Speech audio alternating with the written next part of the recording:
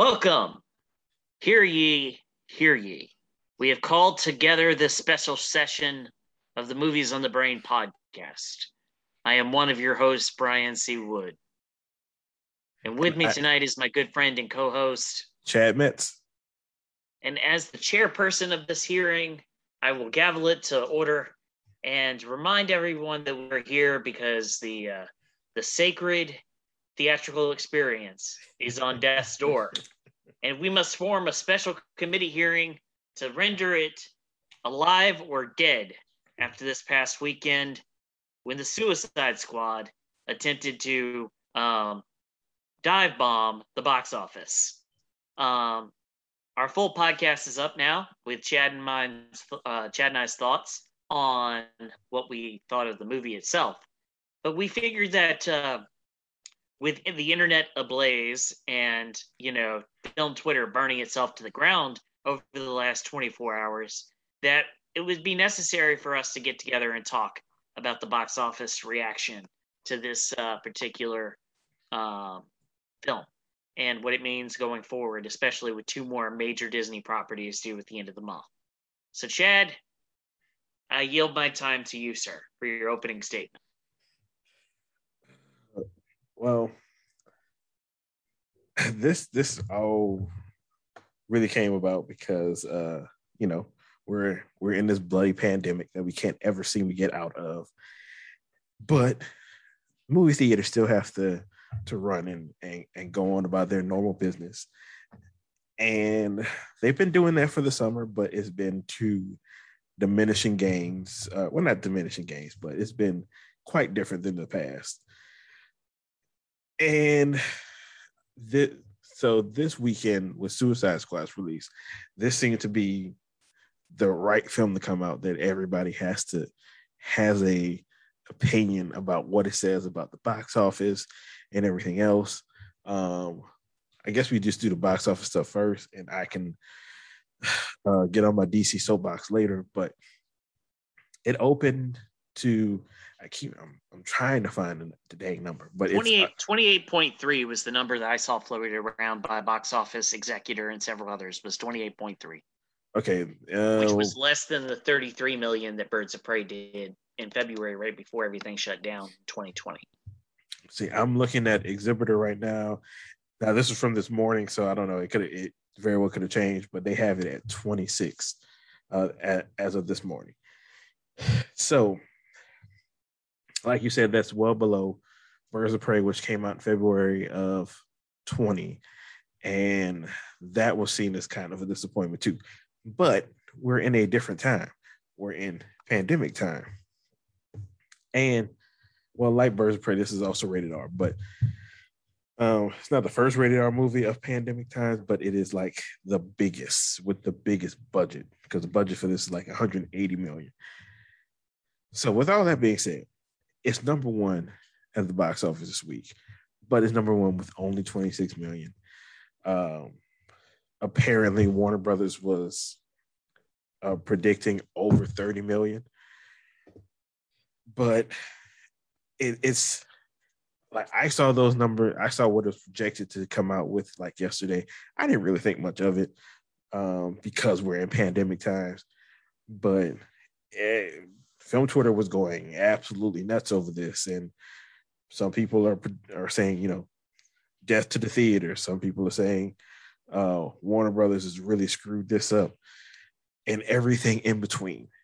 And my general opinion is that in the last 2 weeks, the Delta variant has become very prevalent in everyone's mind, along with the fact that, particularly with Warner Brothers, they are releasing all their movies day and date. So to me, you add those two things together, it equals a lot of people staying home to watch it for free if they have HBO Max. And a lot of people weren't going to the theater before, so they're really not going to go for the big Warner Brothers movies. So I don't see it as that big of a deal. But I also have no money in the game. I mean, to me, if you're to me, looking at studios, if you're releasing anything in this climate right now, you already know you're going to take a bath, but you have to get some money as opposed to none. That's the way I see it, but I don't know what the hell they're thinking. And that's part of the problem. We don't know what these studios are thinking. So basically, here's where we stand. A year ago at this time, the only thing that cinemas had to play was Tenet over and over and over again on multiple screens, and it was no one was there, and it was empty theaters. And the problem is that once theaters opened their doors last July, at least in our community here, last July, it costs money to run the lights. It costs money to pay employees. It costs money to pay rent. Once you're actively in business, businesses have a right to charge you rent. So there were more expenses that were incurred. And with nothing but Tenet playing for months and months on end, there wasn't anything to draw people to the cinema. And so 2020 was a complete bloodbath for the box office. Bad Boys for Life ended up winning the box office by virtue of having come out in January before people realized what COVID was. Sonic finished second, and Bird of Prey would be third or fourth. But everybody was, if you go back to January and the turn of the year, everybody was more hopeful and more optimistic. There was a new presidential administration coming in the United States. The vaccine was on the way. The people were talking about being able to have 4th of July barbecues and picnics again, and all these things. And vaccine rates, once the initial rollout got going and we got a bunch of our elderly population vaccinated, things looked good. And it was in that climate that Disney made the decision to push Black Widow one more time from May to July, and that Universal decided to stick to their date of June, mid-June for Fast.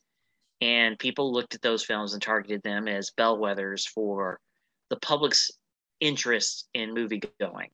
New York and LA opened up their theaters in April and May.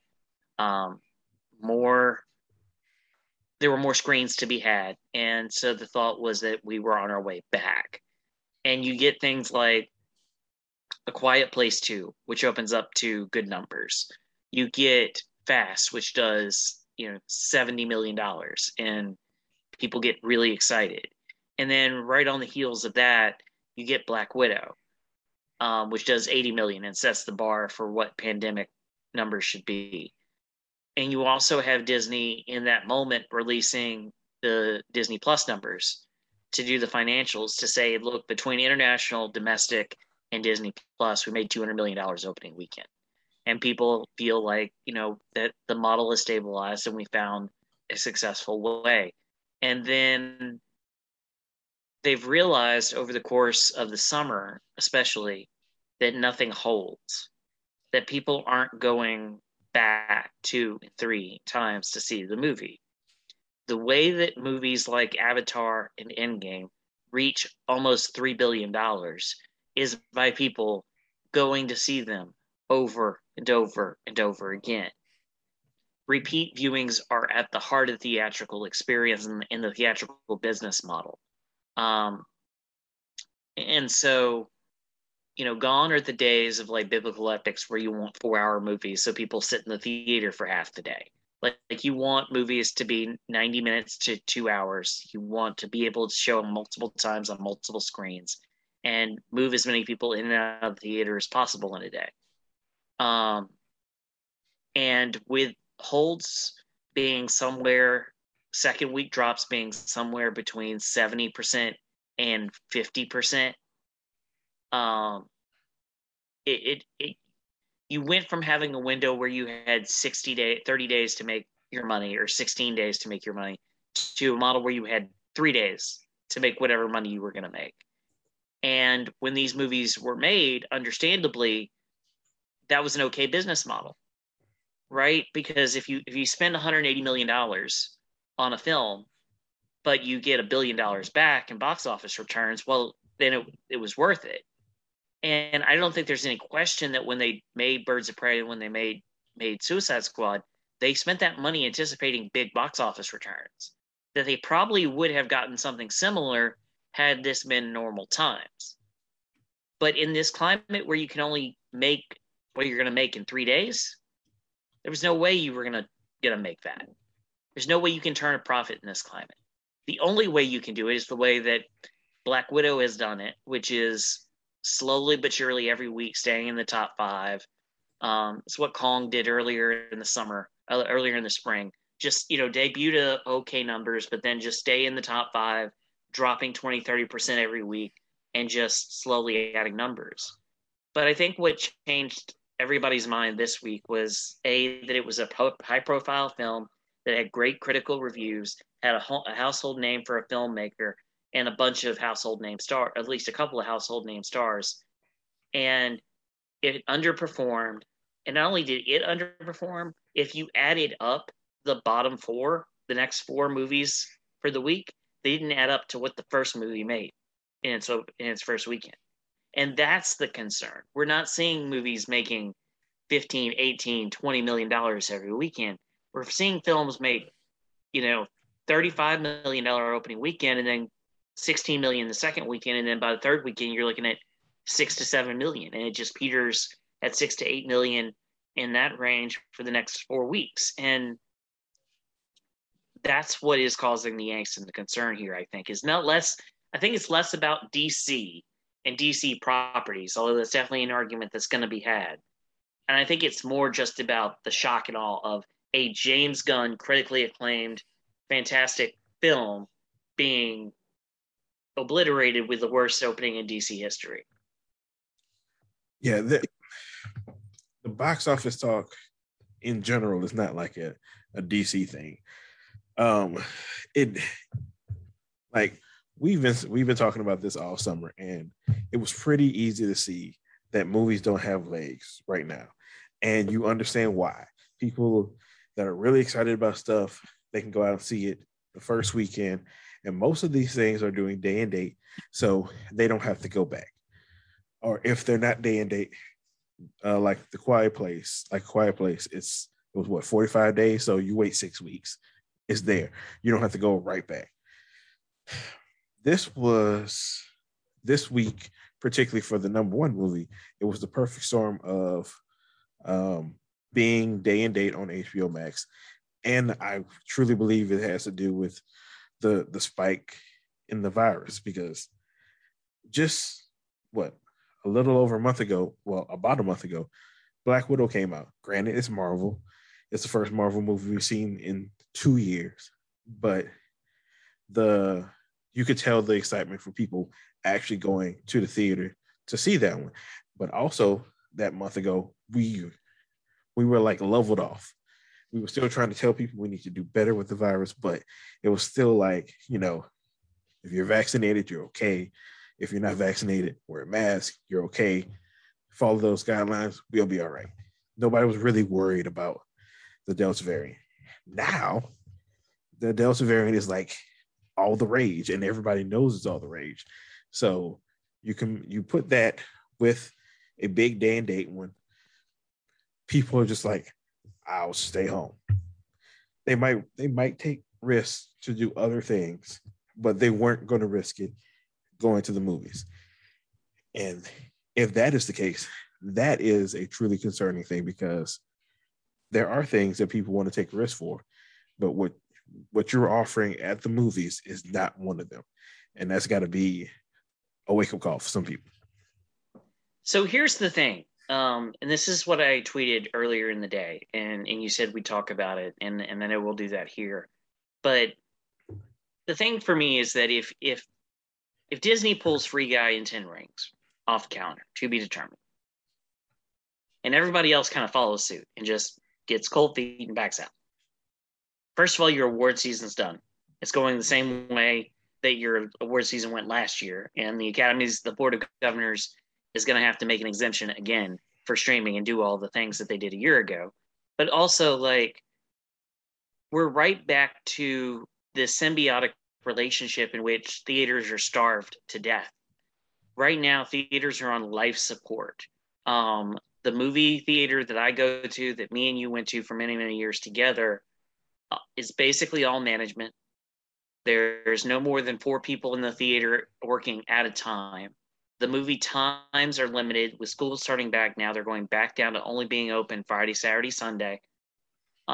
Even on Fridays, Saturdays, and Sundays, you don't get a showing until 1 o'clock in the afternoon at the earliest.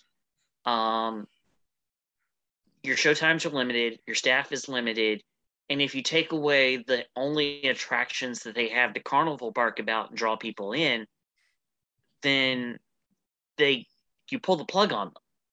They can't. Theaters are not in a position. There's no COVID relief coming. Okay, they're not going to pass another bill. They're not going to pass more stimulus checks. They're not going to pass more aid for the arts. And here in Baton Rouge, we're all rolling our eyes and laughing at the fact that the Penthouse Club, the strip club here in Baton Rouge, ended up with more money than most of the artistic programs in the city through the program because they knew how to work it better. But those Save the Arts programs aren't happening again, and the philanthropic endeavors that popped up last spring, those have turned their attention to other places. And so there's not the bailout, so to speak, for the theaters and theater owners, and especially large chains like Cinemark and AMC, which were already financially struggling, and AMC at least on the verge of filing bankruptcy with accreditation problems a year ago. So if you cut off their supply of films and they go from having a film that can reliably draw 50 to 60 people a screening over the course of a weekend, and you take that away from them, they have to go back to screening Hocus Pocus in second run movies, which they could barely pay to keep the lights on with that last summer in July and August. If you do that, you will kill. I don't know about Cinemark, but you will definitely kill AMC, which is one of the largest theater chains in the country. You'll flat out kill it. And then when 2022 rolls around and things are better, hopefully, and you really do want to go back to normal, and you really do want to go back to putting a major movie in theaters every single weekend, they're not going to be there. And the problem is that you need them to be there because you can't make off of internet sales alone what you need to recoup the money that you've already put in to these giant ass films. Yeah. You can't make $1 billion off of Disney Plus. You can't make $1 billion off of HBO Max. Like, you just can't. They're not even gonna make a third off of what they made on Dune. What they've pumped into Dune, they won't even make a third off of. If Suicide Squad, with all its marketing materials and its funny jokes and its James Gunn, bravado, if it can't do that, what makes you think that the unfilmable novel is going to make 50, 60, 80 million in October? So, I mean, to me, it's up to Disney what Disney wants to do with Free Guy and Ten Rings. But if they pull those and other people follow suit, theaters are done.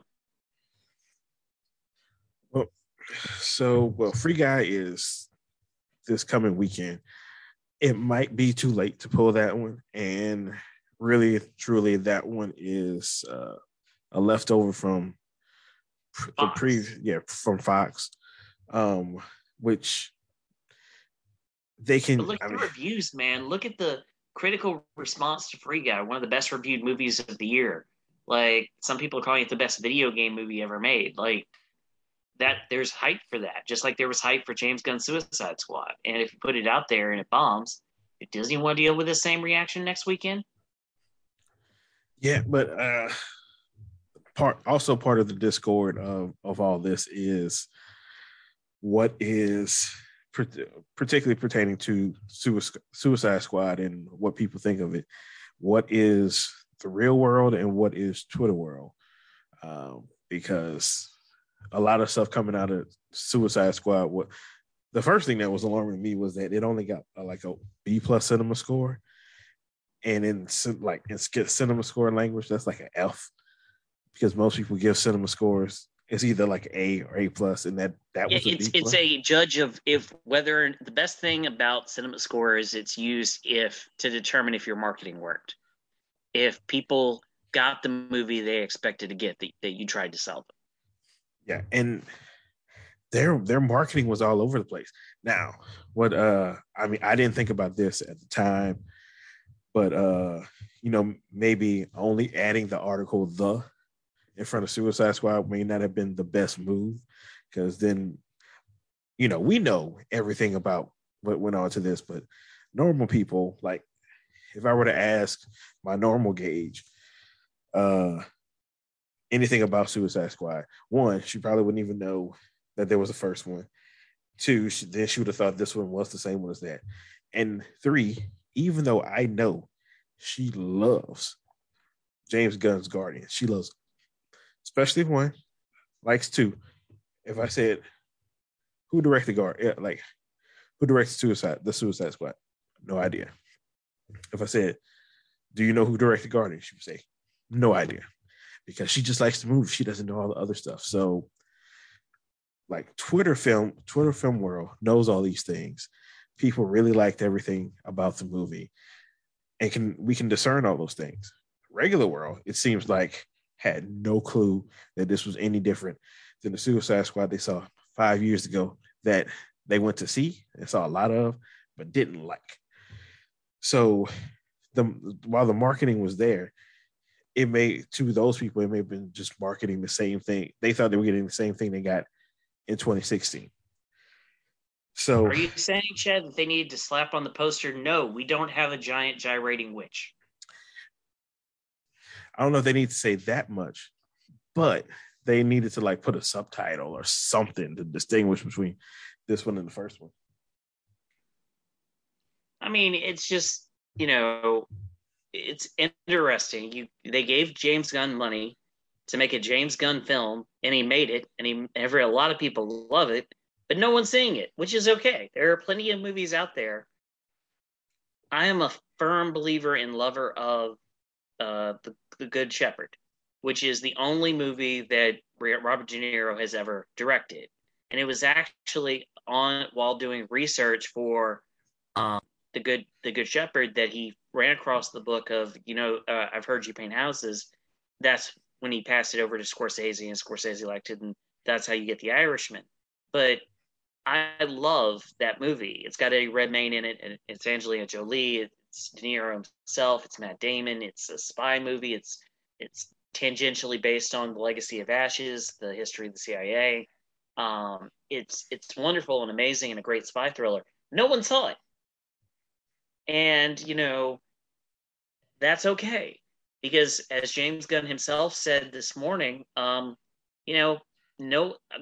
not everybody discovers Jaws in a movie theater. 90% of people who say they love Jaws never saw it in the theater. They saw it on TV, TNT, or TBS. We're gone at the days of people finding unique films in video stores are gone. Like now, you just stumble across something on streaming service or whatever, and you fall in love with it. So, like, yeah, the theatrical experience is important, but people still find films other ways. And there have been plenty of examples of films that have bombed at the box office and then become, cult classics. So, yeah, but the thing with these are, particularly with like these kind of series, and I did see people on Twitter talking about why are people so concerned about the money of major corporations. It's not the corporations. It's people know that with these kind of series that they like them, they want to get more, and they know the only way that happens is if these movies make money. So that's why a lot of people box office watch these movies and talk about it incessantly. And a lot of those people really like this movie, and this movie is not looking like it's headed towards a place where we'll get more of this type of movie, and it might be heading to a place where we get a whole bunch of different things coming from Warner Brothers. But I'll say that for the DC part later. To the free guy part, well, I just said all that about film Twitter and real life. In a normal world, that kind of word of mouth for Free Guy probably would help it. And when Free Guy came up on our radar almost 2 years ago, I say that was probably the most important movie on the slate coming up, because it was a big movie, not a stupid huge budget that is not based on existing IP. And how would that be received? We'll never really know because of the situation we're in now. But the way it looks, I think it's too late for Disney to pull this movie. So Free Guy might just be the sacrificial lamb to see what is going on. Like Free Guy might be the sacrificial lamb to determine what happens with Shang-Chi. And that's probably going to be a shame, but that's probably where we are right now. But right, but then if you factor in the ScarJo of it all and the lawsuit, and she's spoken very highly of Kevin and what Kevin did to go to the mat for her and for that film, this is going to be a hard call because they've got this slate and they've still got 2 more movies coming out this fall. Like, they need to keep rolling on track, and they have the highest box office opening of any film this summer, and they're probably going to end up topping Kong versus Godzilla for overall box office for 2021 at some point. So it's going to be interesting to me what they do because that Feige very clearly just wants theatrical, and he has backed that play, and he has backed the people who have wanted that play, and he defended his producers and his stars and think that they should get what they deserve. And Disney's just like, we got to save our own asses. And so that's going to make this the first Asian-led Marvel movie that's supposed to be the biggest thing in the world in China. If China's having issues and America's having issues, it's just bad time. Yes, and so it's just a matter of what do they want to do? Do they want any kind of money they can get, or do they want to capitalize on it in the biggest way? I don't know the answer to that, but I will say with these big tempo movies, not just the comic book ones, but any of the really big budgeted movies, the only way possible for them to make their money back is to not do day and date and to push the theatrical window back as far as they can. So if 45 days is what you want, okay. Looking at how things have played out, I think that might still be a little bit too soon. You might just want to make it a clean 60 days to give some space so people might actually be, that might be a little bit too long for people to wait out. And they're like, I'll go see it now. And you might get a few repeat viewings that way. It's not going to be what it was before, not yet.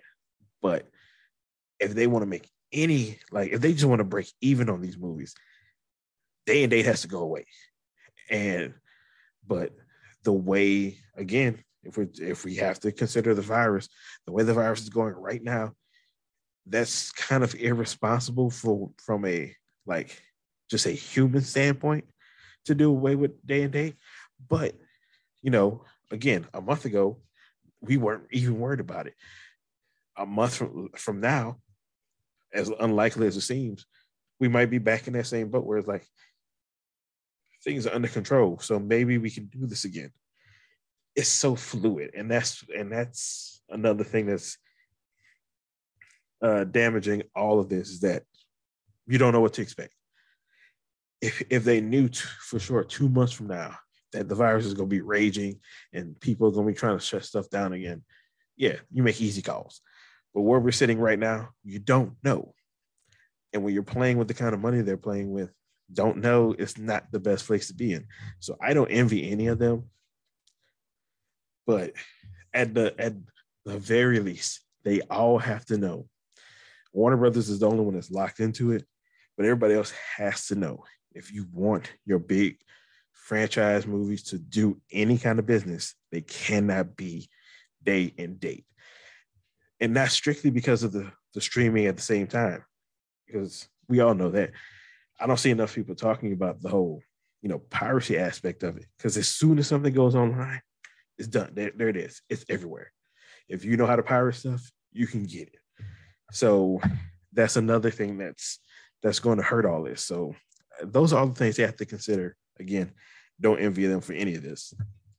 we are at the position now where it is about acceptable on both sides.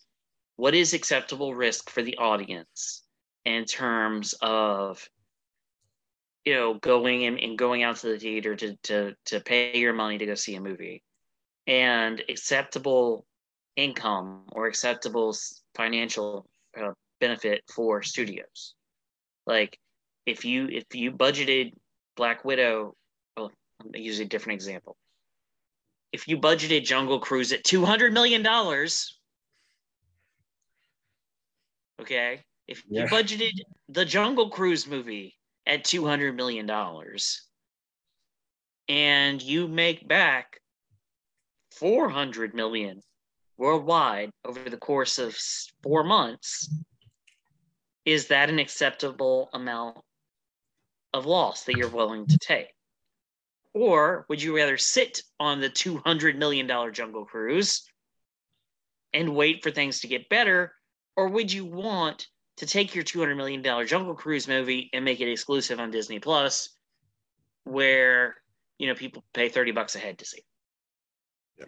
And that's where studios are. Acceptable financial success is some money, as you said, is some money better than no money.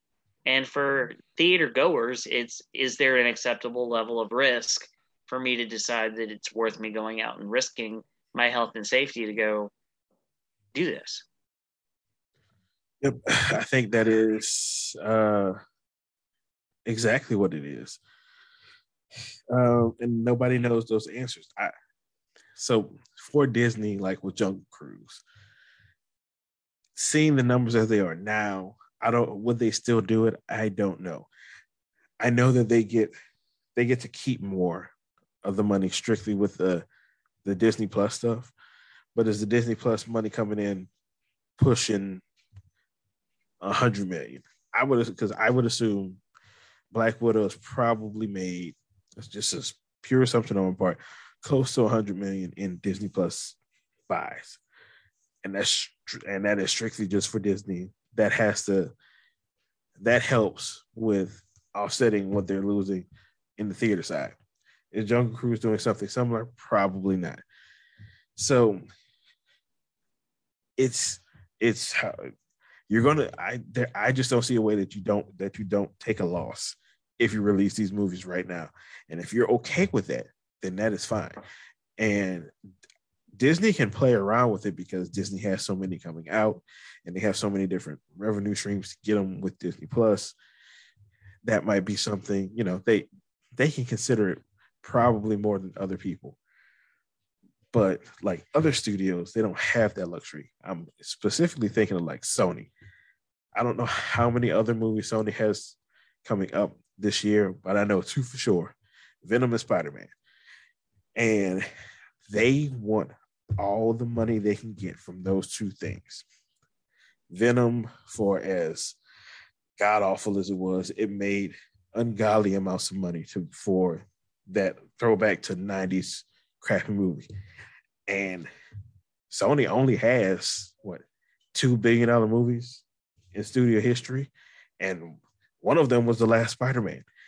And with everything going on in a normal time, this next Spider-Man, no matter what happens, would probably make $1 billion too. How can you go in knowing you have $1 billion sitting on the table in any other time, but you're in this time, and you still have to release you might be forced to release the movie? I don't think that's the thing that will take. So if this keeps flaring up, studios like Sony will be like, I'm not doing it. I'm out until it can come up. And as you said, that's going to be the worst thing because theaters need inventory. They need new inventory to do whatever business they can do right now. So it's just crappy all the way around. There's no other way to say it. Yeah, because the thing is, they're barely hanging on, and this is to no one's fault. I mean, how many concert venues do you and I know that are never coming back? The announcement today that Jazz Fest will be moved again to the spring of 2022, which would mean it'd be 2 full years with no Jazz Fest revenue for the Gentilly neighborhood and area of New Orleans, which largely thrives on the money and the financial revenue from Voodoo Fest and Jazz Fest to, keep themselves going the rest of the year. Um, it's just a crappy situation, especially considering things are back to being bad again, and government has said we've helped enough. We're not going to help anymore, and so you're just stuck without a safety net. Something that people aren't talking about a lot about, and we've noticed in the professional wrestling world. The professional wrestling world is ablaze with the conversation about releases, because WWE, which is the powerhouse brand in professional wrestling and sports entertainment, is cutting people regularly, like every 4 weeks, and not just cutting like jobbers, like cutting top brand name people. And it's all in an effort to get the red out of the ledger and get back into the black. They had their most profitable year to date last year, but you also have to account for the fact that while the TV money has kept coming in, there's been no ticket revenue for the majority of the last year. There's been the merchandise revenue has been down for the majority of the year, and so what we're seeing in the professional wrestling world is them shedding employees to try and make their books look better so that they can make more profit, or at least make their losses look less damaging to their shareholders. And the concern that I have is that we are looking down the barrel of a potential second major wave of unemployment when employers start shedding jobs and cutting employees to try and tighten the budget so they can try and stay profitable. And if there's another massive wave of unemployment that comes our way, there's no government assistance, there's no backup plan, there's no safety net, there's nothing there for the struggling artist who depends on playing house shows in New Orleans during Jazz Fest to help get by. There's no bailout for the movie theater at the Broad that has to close because it has no movies to show. That there's no bailout for the workers who work there, whether they're management or not.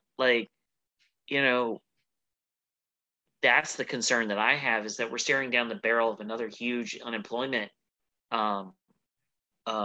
windfall, and that there's not going to be anything to fix it this time.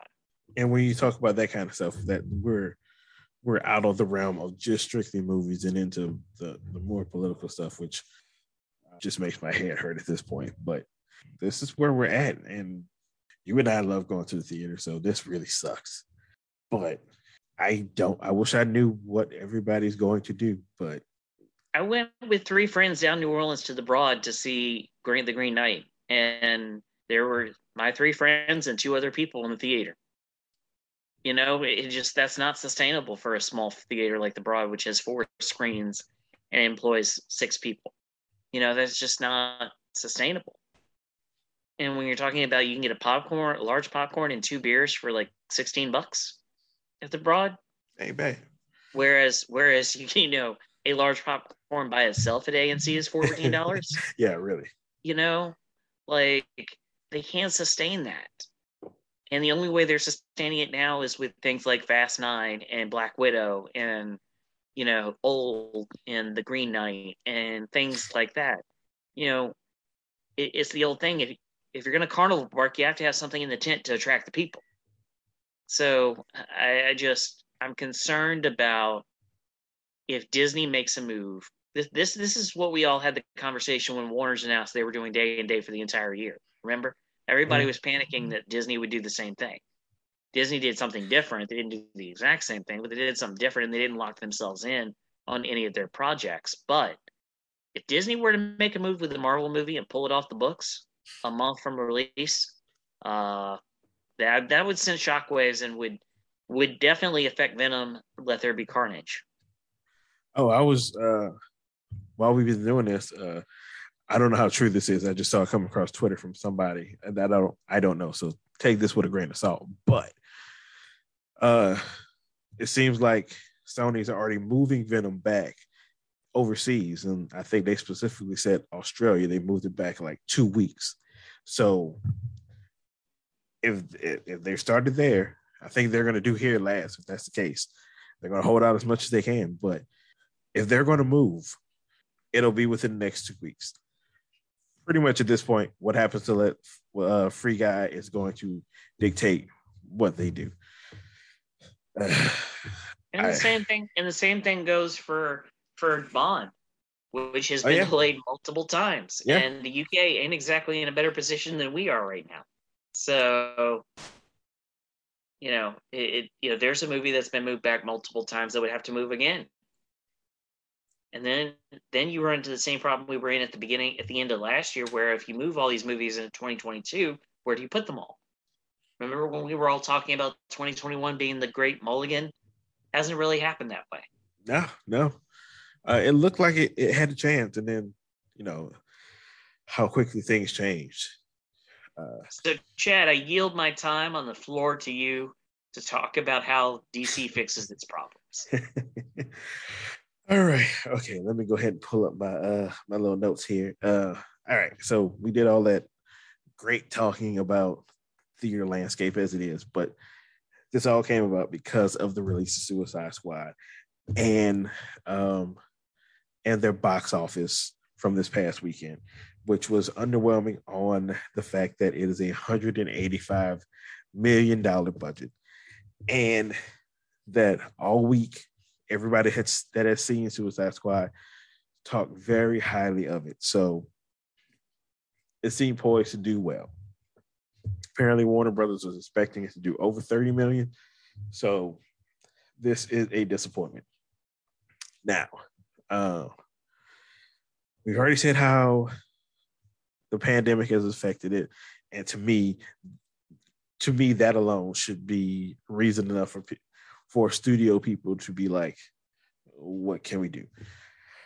But the whole scuttlebutt today has been that this is a major blow for Warner Brothers, and Exhibitor, the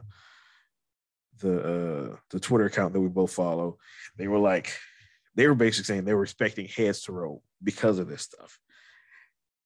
So so that just made me go down this DC rabbit hole. It's like, why is this a problem?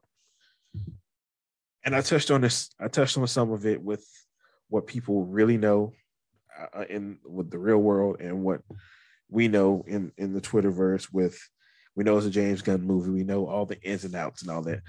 But a lot of people didn't see that. What they saw was a DC movie of a film that they had already seen that wasn't good. And off of that alone, they decided to pass on seeing this in the theater. So if that's the case, it's not the movie. It is the brand of DC itself. And I've harped on DC for a while now. I keep saying that they don't know they don't really know what they're doing, and they get good movies only when they luck into good directors. But then coming out of that, they just kind of make a mess of everything. So where we stand right now, if this is true, if Warner Brothers wants heads to roll from DC for making this, what that would mean is that I would assume it would be Walter Hamada, because he's the head guy over at DC. If you want heads to roll, he's got to go. But what happens then is he's going to lose his job because of Suicide Squad. However, Walter Hamada has a slate of movies coming out over the next 3 or so years, which includes a new Shazam movie, a Black Adam movie, another Aquaman movie, a planned Wonder Woman movie. There's some other ones that I just the goddamn Batman and the Flash. So you get rid of him, and then you have to insert somebody that's going to be taking over that slate and then trying to institute what they want to go do down the line. Well, you know what? Time is a flat circle, because that's exactly what happened with Walter Hamada. He came in after Jeff Johns and Peter Berg got fired, they still had a slate that he had to deal with. He dealt with that and then tried to institute what he's doing, which is what happened now. And you know what happened before that? Happened the same thing happened with Jeff Johns and Peter Berg dealing with the fallout from Batman vs Superman. Forget who they fired that time and put those two in charge. And that means they have to deal with that slate that was coming before them and make new changes going along. So what I'm saying is that if that is the case, we're doomed to repeat the same cycle again, where whoever the new head is, they get the old guy slate and they don't get any grace period for that. It is now their slate that they had nothing to do with, but they have to make sure it works. And then they have to institute their new direction, which inevitably, because this seems to be what the brand is, if it is not Batman, if it is not a sort of well-known character like Aquaman and Wonder Woman that has never been on screen before and given their first chance, those movies they might be critically liked, but they don't do well enough to get the acclaim that Warner Brothers likes.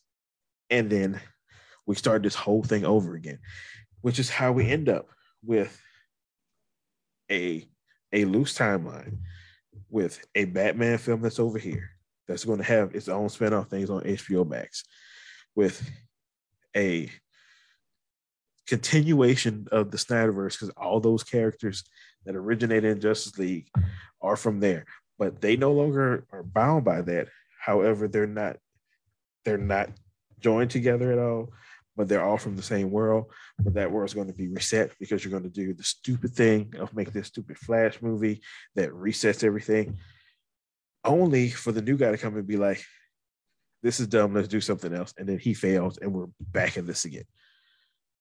So all that to say, no matter who's in charge, no matter what company buys Warner Brothers, they always seem to do the same things, which is have what is seen as a massive disappointment, change everything, and nothing gets resolved because we're going to do the same thing again in 3 years. There's a lot of problems with them, but that one it's the newest one of their list of problems. So yeah, that's what my last thing. If they really think this is such a bad thing and they want to get rid of whoever's in charge, what they need to do is, they've already got all of these movies I just said are in active development. Aquaman is being shot right now. I think that's the last one. Let them do all of those and then stop. Don't start something new in the middle of it. Don't do anything else. Let all those come out. Find you the next guy that wants to be in charge, or girl, or lady, whoever. Let this whole slate run out. And then bring in somebody who's like, all right, this is where we're going from this point. Now, in that slate that you have coming up, yeah, there'll be things that you probably want to do sequels with and all that stuff, but everything associated with DC is seen as a mess. And it's such a mess that even the lay people, when they see DC, they don't know all the ins and outs, but they know these ain't quite right. So once it starts bleeding into that, you just kind of got to cut it off. So it's either cut it off, give it a while, start brand new with everything, or you keep beating your head against the wall doing the same stupid cycle. I'm done. Okay, Clark. Good talk, Clark. So this kind of reminds me of a conversation that I was having with a friend about NXT. It's very obvious that Vince doesn't care about NXT. It's not a money-making thing for him. The only thing he sees it is as developmental. But apparently Triple H or Paul Levesque and Shawn Michaels aren't happy. because apparently Vince is cutting a lot of guys that they really like. And apparently they're in hot water with Vince because Vince feels like they lost the war to AEW. Which, neither Paul nor Sean were in on the decision to move the AEW, move NXT from the network to live television. But that was, a Vince call, but Vince is never going to take responsibility for that. But it's to me to do what you are saying and take a break following this Aquaman movie would be a preferable course, but it would mean surrendering and saying that we lost the shared universe war. And like Vince, I think that the corporate heads of WB will always want to refuse to wave the white flag of surrender. So to me, the only other thing that you can do is something that I feel is very simple, which is have some freaking patience. Don't overreact to one film and chop a bunch of heads off and throw them overboard because of the reaction to the box office reception to one film. Even Zach got multiple bites at the apple before they were like, no, enough. You gotta let people take multiple swings, especially when they're big, artistic, different swings, like what they have been doing under Armada. Like, you got to give people some grace and breathing room to do their own thing. Like, neither Thor movie or Captain America movie, the solo movies in 2011, were deemed awesome, amazing, wonderful movies. They certainly weren't billion-dollar performers. But you know what Disney and Paramount and Marvel did? They went ahead and took the gamble and made an Avengers movie anyway, and it paid off because they were patient and they understood that the expectations for those films were set the characters up. Make money? Great. Main thing, set the character up, let's see how people react to them and if they like them. And if they do, then we're going to have a great time in this Avengers movie. You got to have some patience and some understanding. Our good friend T-Bob Hebert uses this analogy with our LSU football folks all the time. Everybody wants to go to the moon, but no one wants to build the rocket ship. You got to build the rocket ship, and that takes time, and that takes energy, and that takes effort. And then once you build the rocket ship, you've got to navigate it to the moon. And then once you get to the moon, you have to land it. And all of that takes time, energy, effort, and planning. You can't get halfway done building your boosters and then fire the project designer and bring in another guy who wants to completely redo the rocket and start the whole cycle over again. Because then you'll never get off. Then the boosters will never be built, and you'll never get a rocket, and you'll never get off the ground, literally. So you have to have some patience, some understanding, and be willing to take a bump every now and then. It's not like there are so many reasons why this movie is going to take a bath. None of them are really its fault. And James Gunn's going to go off and he's going to make a wonderful Christmas special and a wonderful Guardians 3, and he'll be just fine as a filmmaker. I read a very good think piece today about how, Kathy Yen is not going to get any credit for what she did with Birds of Prey, but she set the table for Gunn in Birds of Prey with the aesthetic and the color palette and the way the characters are portrayed. Like, she made the tonal shift. James just took it to another level.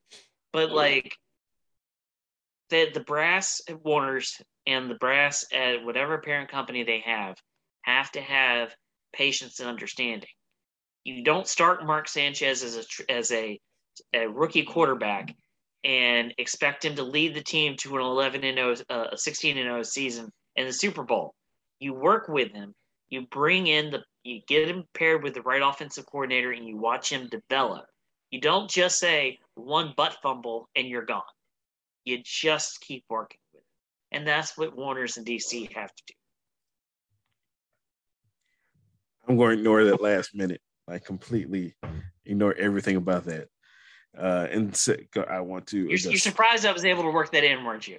I don't know what you're talking about. That last minute didn't happen. I don't know anything. There were 2 points I want to touch on that you said. One, you said that they'd have to do the hard reset. They'd have to acknowledge that they lost the shared universe wars. And my response to that is they lost those a long time ago. They pretty much lost those out the gate.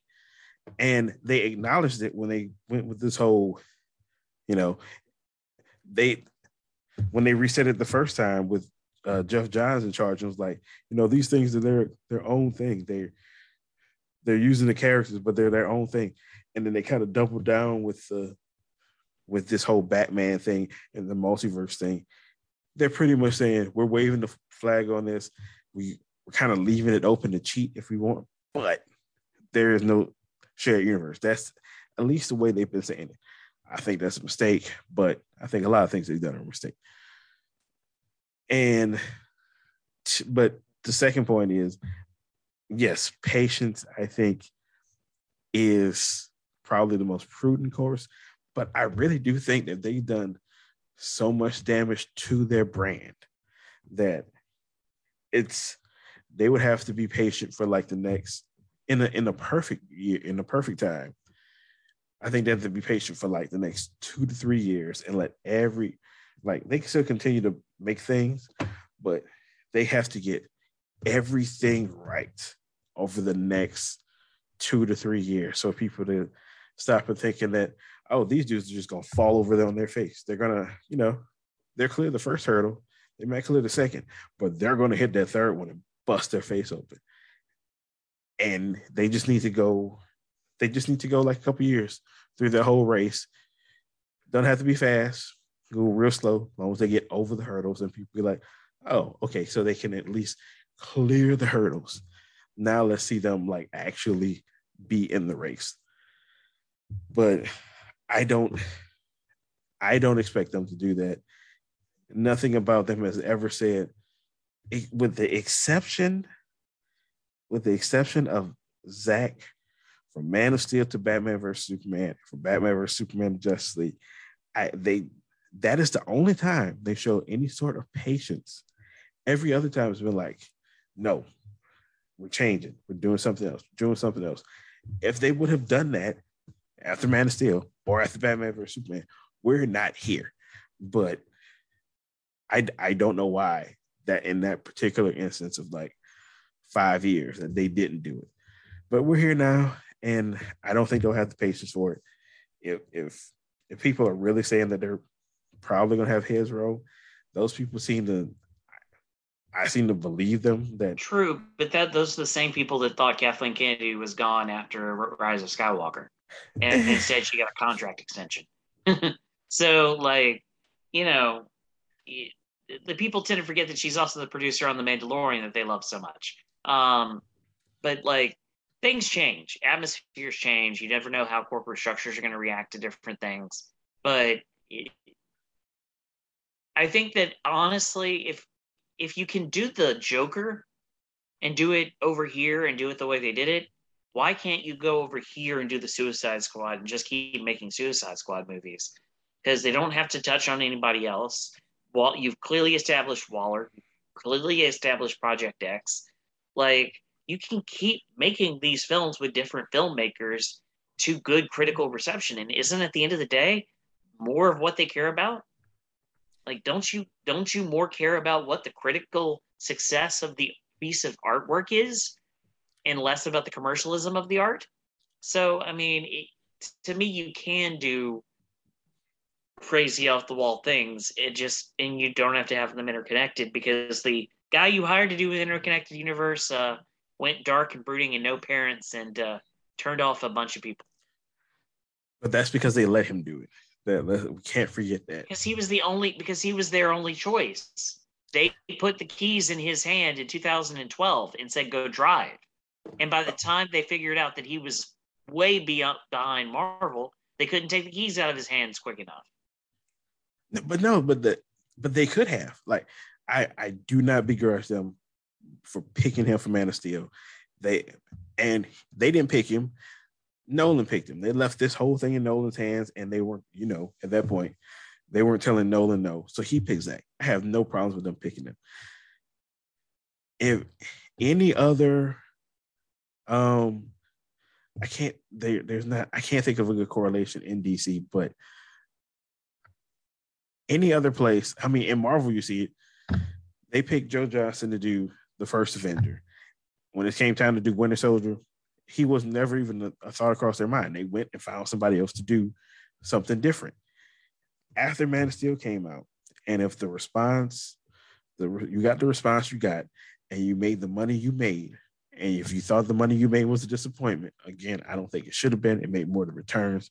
But if that was the case, that's when you break ties then. It was at that point, because before Man of Steel came out, it was just a Superman movie. There was no connected universe. It was after it came out that they said, here are the keys to everything. Go and enjoy. And we're not going to give you a chaperone. That was their choice. They had a choice. They could have, I don't know who else they could have got, but they could have gone elsewhere to do the things they wanted to do. They chose that route, and they wait till they're 20 miles down the road after they've passed the exit they want to pass, and then they were like, oh, maybe we shouldn't have gave you the keys. At that point, your next exit is like 40 miles down the road. It's dark at night, and you're not going to stop on the side of the road and switch cars. You're stuck with this guy driving because there's nobody else out there. You're stuck with the guys driving you right now. And then it turns out he drove you into a wall. Well, you could have stopped this a long time ago, but you waited till it was too late.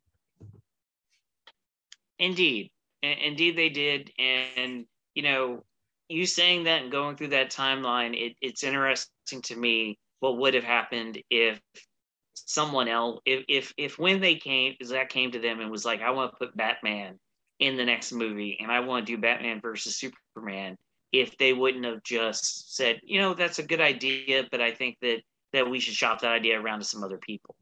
That was the key there. Mm-hmm. Because it would be interesting to see if you were going to do a Batman versus Superman movie, get more than one person's pitch on it. And I think that was a mistake as well, because it became singularly Zach's vision. And then that led to the fallout and the Justice League and everything else that we've covered on this podcast for many, many episodes. Yep. So Chad, what are your thoughts on Free Guy? You think Free Guy is just going to sit out there and left to be dangled in the wind, and then we'll reassess after next week?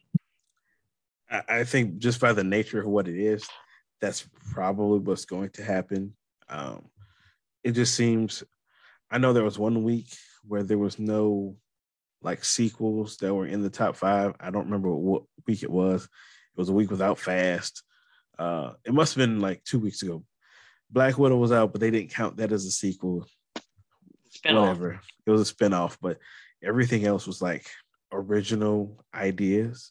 Yeah, it was Old and The Green Knight and Jungle Cruise must have been in there. Jungle Cruise, yeah. So that shit, if you want hope, that's it.